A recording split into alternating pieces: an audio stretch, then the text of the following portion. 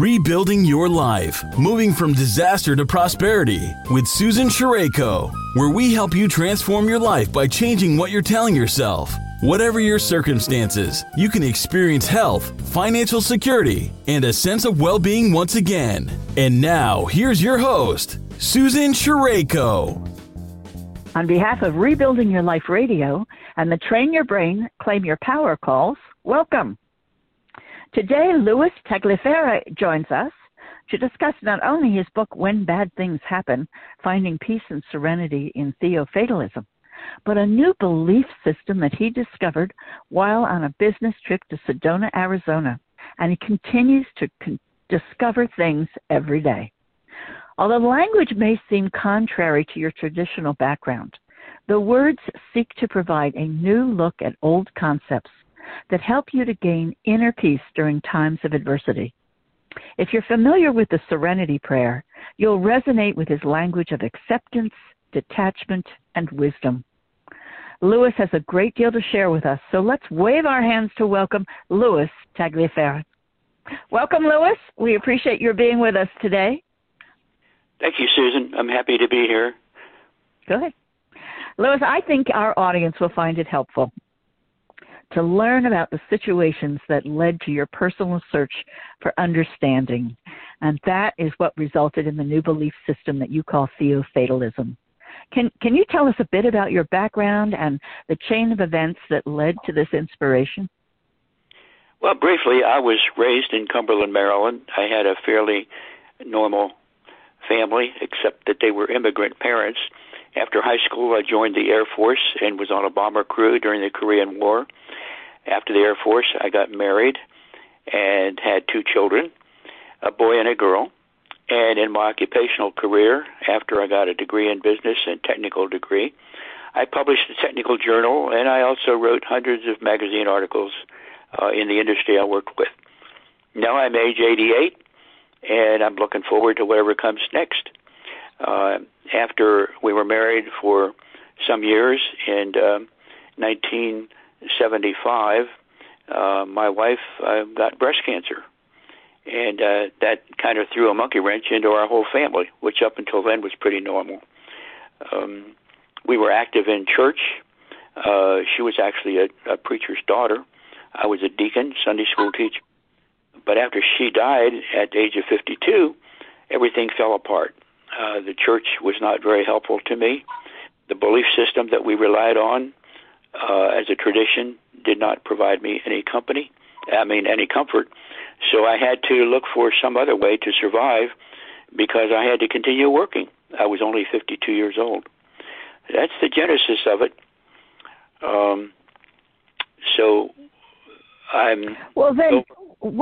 What led you to this new belief that you call Theofatalism? It's what all of your work, and you've written numerous books. This is what you discuss in them. What was your path that led from the death of your wife and trying to come to grips with everything that occurred?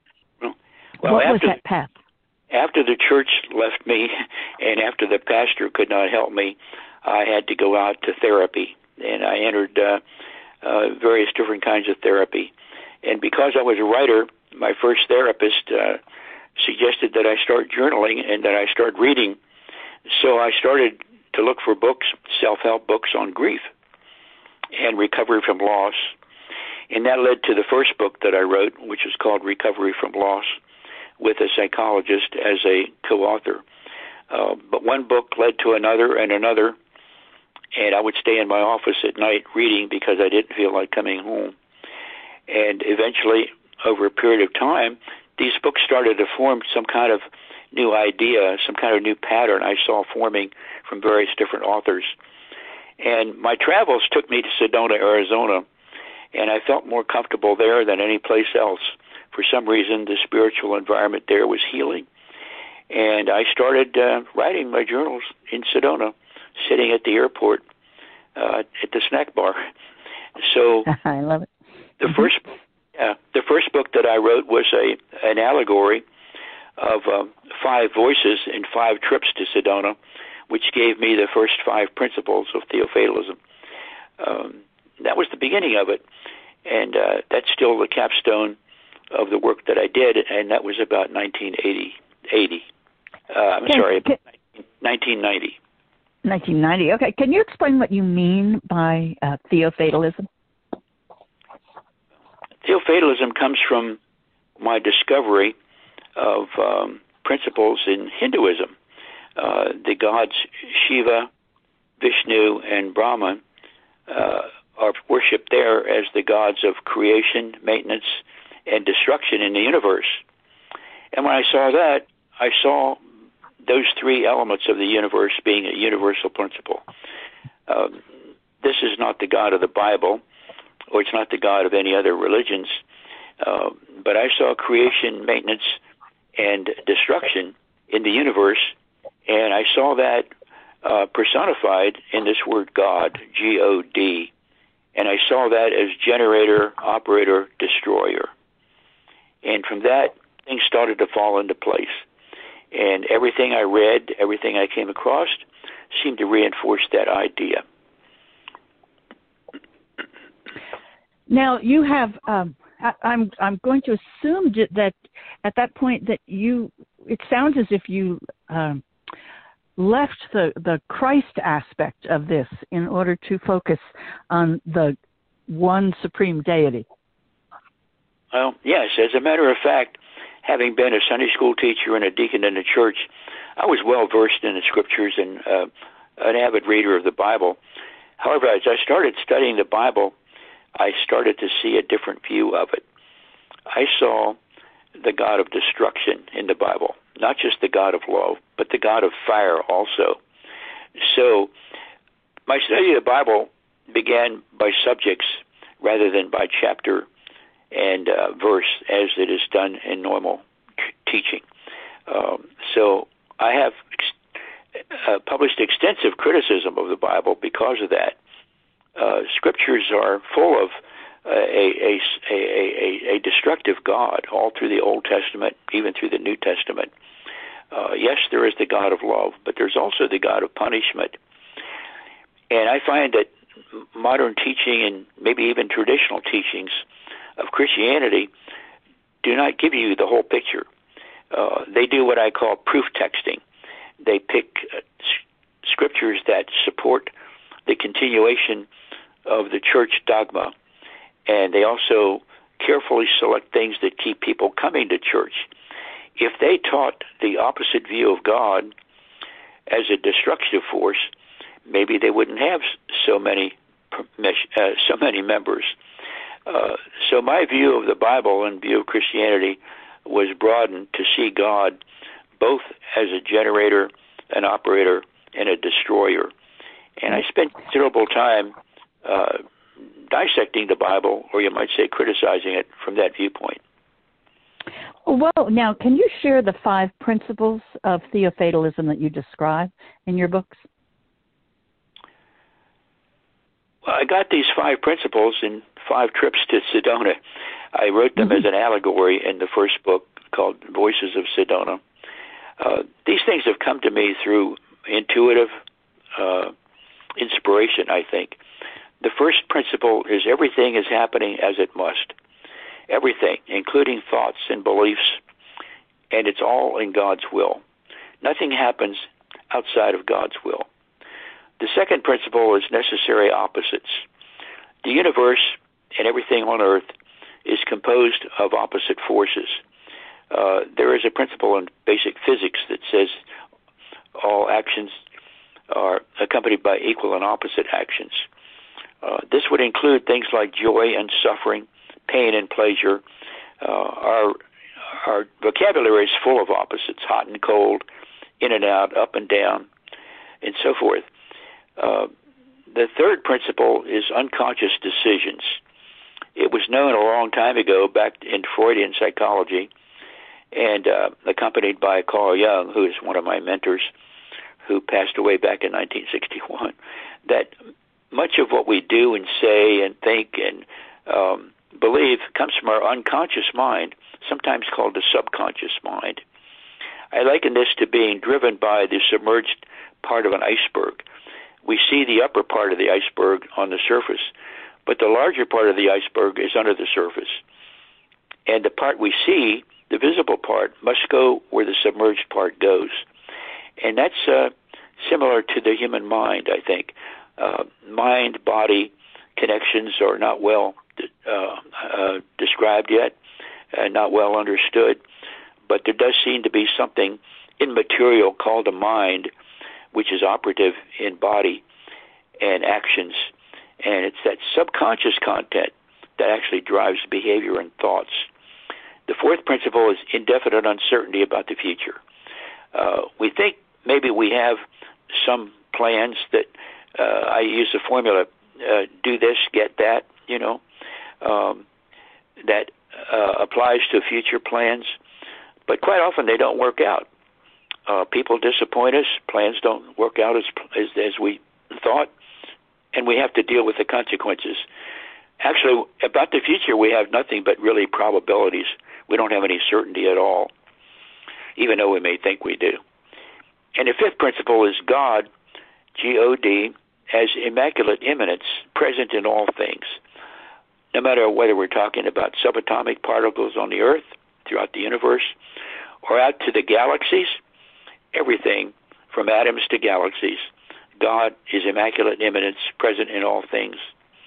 And those are the 5 principles that I discussed in my very first book, Voices of Sedona. And the other books that I've written, which is now something like a dozen, apply these principles to various many other things: current events, economics, politics, world affairs, religion, natural disasters, and much more. Nothing happens outside the will of Most High God. Nothing. So how does this is a change or a movement away from what many people have been raised with. How do people use this information? What do you do with it? That's a good question. When you come up with something new like this, it must have an application to real life to be useful. Otherwise, it's just a theory with no particular use. Along the way, I've discovered that through my own therapy, there's many, many different ways of looking at human behavior and dealing with mental disorders caused by challenges and disasters and so forth. There practically are hundreds of different kinds of therapies out there. But the 2 most popular ones that are used more often are called cognitive behavioral therapy and dialectical behavior therapy. And as I got it, going through literally dozens and dozens of hours of therapy with different therapists, social workers, psychiatrists, psychologists, I see those therapies falling into 2 camps. One is changing your behavior to change your thoughts. And having been in the military, that's what they do. They forcefully change your behavior, and over a period of time, you change your thoughts. You're no longer a civilian. You're a military person. The other side of it is changing your thoughts to change behavior. And in that regard, we are given many, many thoughts as we grow up through family, social contacts, education, training, and so forth. Those thoughts are not always helpful. They might not even be true. And yet people rely on them, and those thoughts are converted into beliefs, and beliefs are converted into actions. So as I found problems with current therapy, I came up with, again, 5 what I call steps to reality. We must live in reality, and we must learn how to accommodate to reality. When my wife passed away, my family was broken. My life had changed dramatically, and I really couldn't see any pathway forward.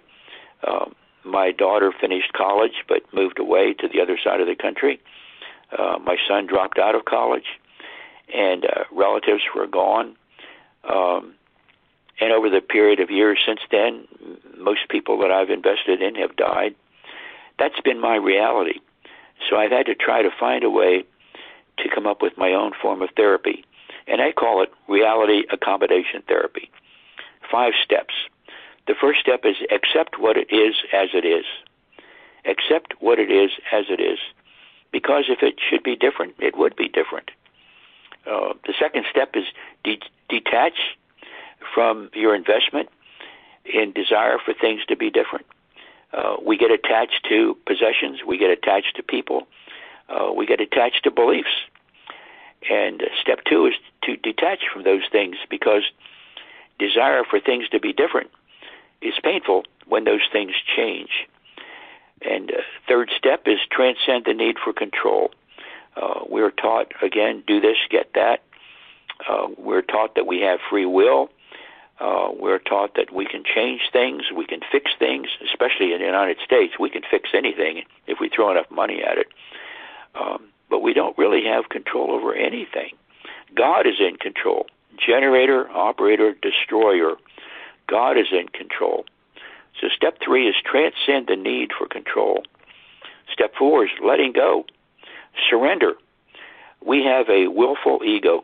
The ego is part of our mind that we're taught, that's built into us from childhood, that we can do anything we set out to do.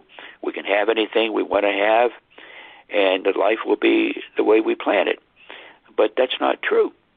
God can step in at any time and change things dramatically, as it was done with my wife when she got breast cancer.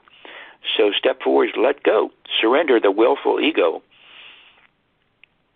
And with some courage, rely upon God, G-O-D, generator, operator, and destroyer.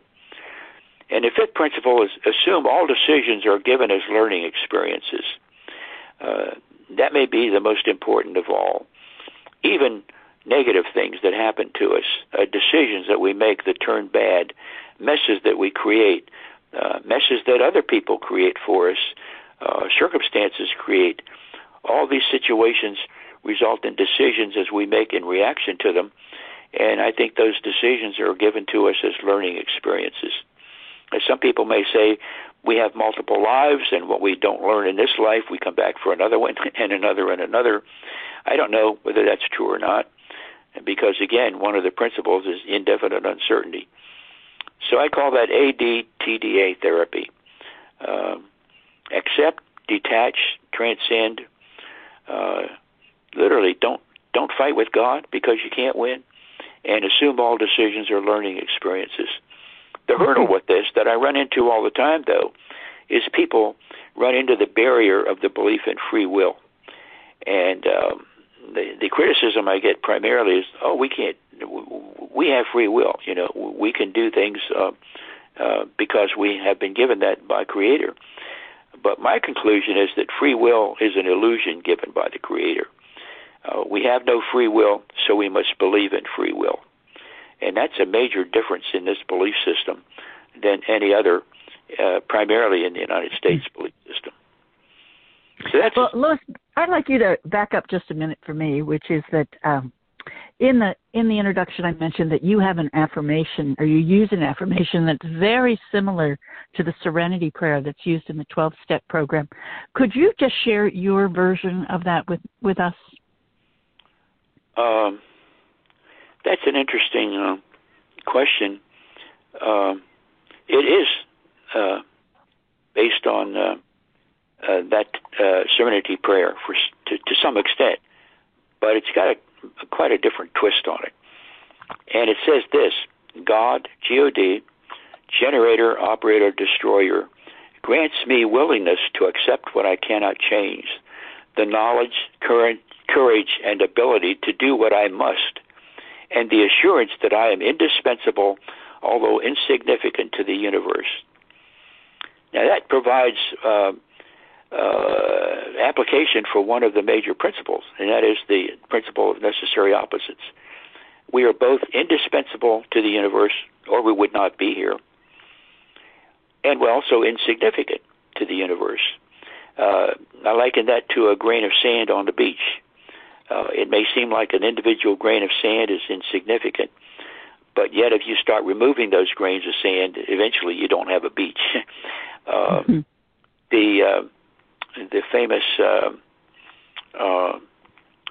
Catholic nun, Mother Teresa, who served the poor people and the destitute people in the gutters of Calcutta all of her life, was asked one time, don't you think all this work is just a drop in the bucket? And she said, well, it's more like a drop in the ocean, but without it, the ocean would be less. And that's the way I see this. If without us, the universe would be less. So we may think we're insignificant, but we're actually indispensable, no matter where we are, no matter how much money we have, no matter where we live. And that includes the saints and the sinners, including the criminals. And that's part of the problem with theophalism, because it accepts everything that is, good and bad, painful and joyous, suffering and pleasure. And that's where theophalism is different from most of the affirmations that we see in normal religion. Mm-hmm. You also have a symbol. A lot of belief systems have symbols that you look to when you're as part of your process. You have a belief system or a symbol that represents theophadalism, which surprised me, actually, when I saw what it was. Yes. That kind of surprised me, too. I have been shocked many, many times to receive information that comes to me unexpectedly. And Albert Einstein said that intuition was more important than knowledge. Napoleon said intuition drives the universe. And I suspect a lot of these things come to me from my own intuition. But in my reading, I discovered the symbol of something called the labyrinth.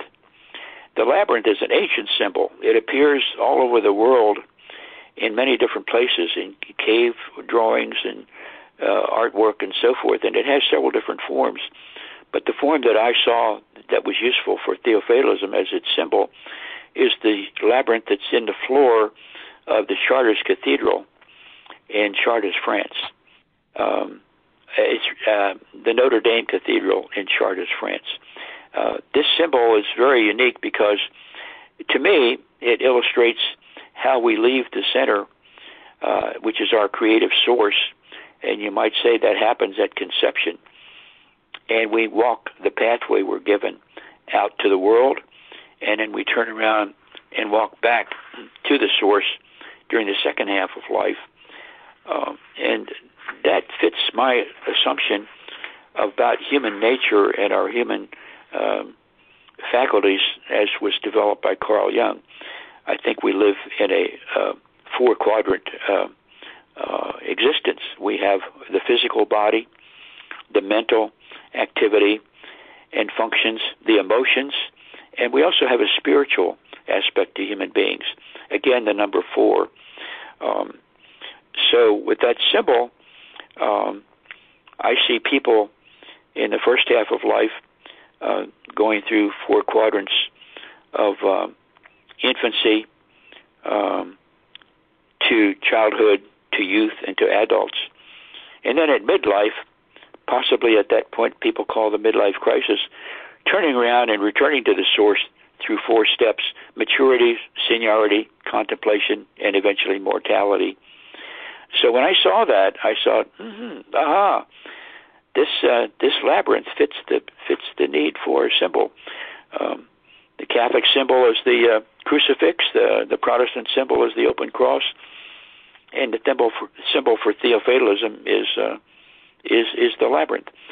A labyrinth is different from a maze. A maze is designed to frustrate. It's a puzzle, and you run up into stone walls, barricades, and it's difficult to find your way through. With a labyrinth, it's not that way. There's only one way to go. You're not given any choice. You must walk the pathway that's in front of you. And that's the way I see life. Everybody is given the pathway, probably at conception, and they all must walk the pathway that they're given. I think parents would realize this if they have children, and soon after their youngsters grow up a little bit, they see that the children are independent people, and the children are going to do what they have to do to live out their lives, which illustrates to me that everybody has to walk the pathway that they're given, no matter where that leads them. And sometimes it's not very happy. Sometimes it's not very pleasant. Other times it leads to wealth and fame, and other times it is the opposite. But the labyrinth, to me, is the symbol of theophadalism. Now, how speaking of children, how have your children reacted to the books that you've written? Well, they're ingrained in their own pathway. That's an interesting question. My son is a practicing Christian. When I approach him with problems or see events in the world, especially politics that's going on now, and I'll say God's will, sometimes he rolls his eyes because he's a person who's still living in that stage of life where he thinks, do this, get that. He has his own small business. He operates his business from a cell phone, a smartphone, which he lived by. And so far, he hasn't had the ground ripped out from under him like I have. My daughter moved to the West Coast, and she discovered a belief system there that fits her needs, which is not the same as the one she grew up in. And all that leads me to the Proverbs that says when you raise a child in the way they should go, when they grow up, they won't depart from it. Well, I found that not to be true because children do have to process their own lives the way they live. And I give them permission to be who they are. They are following their pathway. They are following God's will of the Most High God for their lives. And I have to give them permission to be who they are. And they can or cannot give me permission to be who I am. But each person in a family is walking their own pathway. And sometimes that's a unified family, a very close-knit, and other times it is dysfunctional and separates and blows up. So, Lou, you have written 12 books, and of all the books you've written, which title best talks about the principles that we've been discussing today? Actually, I've published 12 books that are in print. They're available on Amazon.com. They can be found under my name by entering author name, Louis Tagliaferre, Tagliaferre. But the capstone book that is available on my website probably is the one that captures all of this the best. And my website is www.schooloftheofatalism, TheoFatalism. And there is posted a link to a free ebook. I give it freely. I give people permission to copy it or to distribute it, forward it to other people, so long as they don't change it.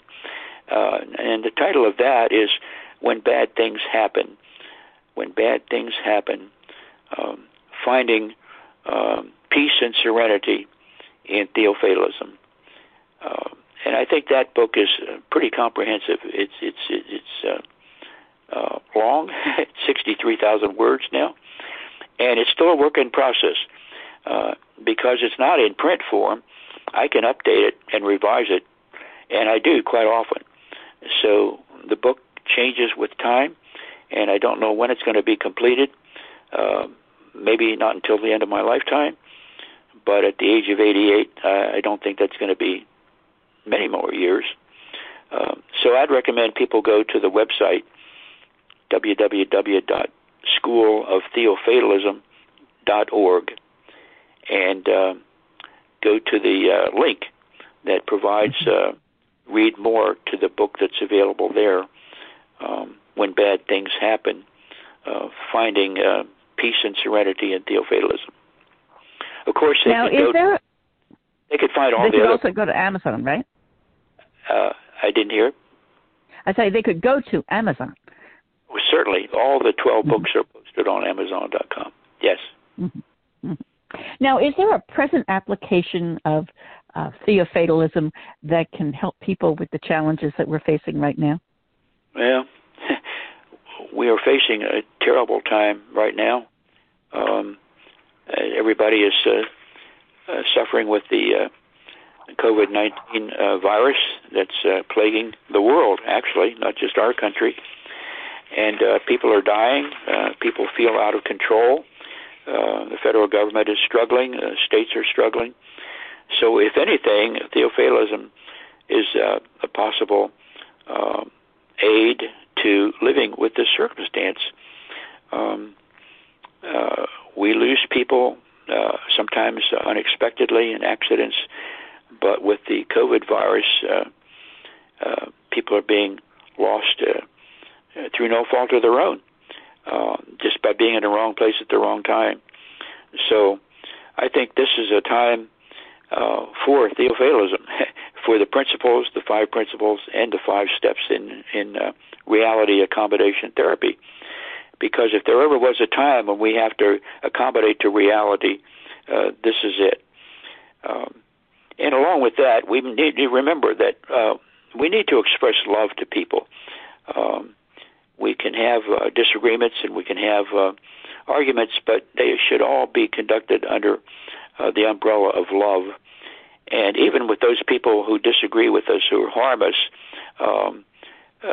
the solution to world peace and even internal serenity is forgiveness. Forgiving ourselves, forgiving others, and maybe even forgiving God.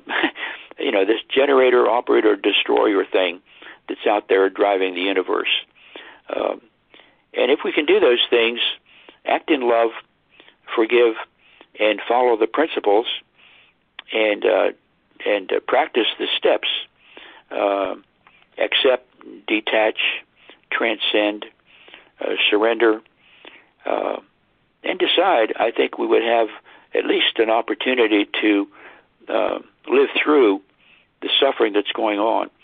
Maybe we can't stop the suffering, but maybe by understanding what's going on, we could find some measure of inner peace and serenity. That's my goal, and I still have to work on it. It's a process, really, and not a goal. Mm-hmm, mm-hmm. Right. Is there, as we move toward the end of this call, is there one last thing that you would like to share? Well, this is a new belief system, and it stresses traditional beliefs. I think that it requires people to have an open mind and to accept that there's other ways of believing in the world than maybe the one that they grew up with. There are many, many belief systems out there, and they're all the will of God, in my view. This is another one, and maybe it's going to be something useful in the future. Somebody said that once a mind is stretched to a new idea, it never returns to its original dimensions. Once a mind is stretched to a new idea, it never returns to its original dimensions.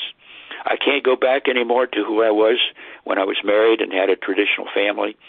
I can't accept the traditional faith that I was brought up in and that I lived with for 50-some years. I have to move on. And this is the pathway I've been given. Everybody will have their own pathway. And hopefully some people will see theophadalism as part of their new pathway. If that helps some people, that'll be fine. And if it starts something new and becomes a worldwide movement, that would really be great. I really hope that somebody will find this belief system and build on it and help it grow beyond my lifetime. So thank you. Well, thank you for being with us today, Louis.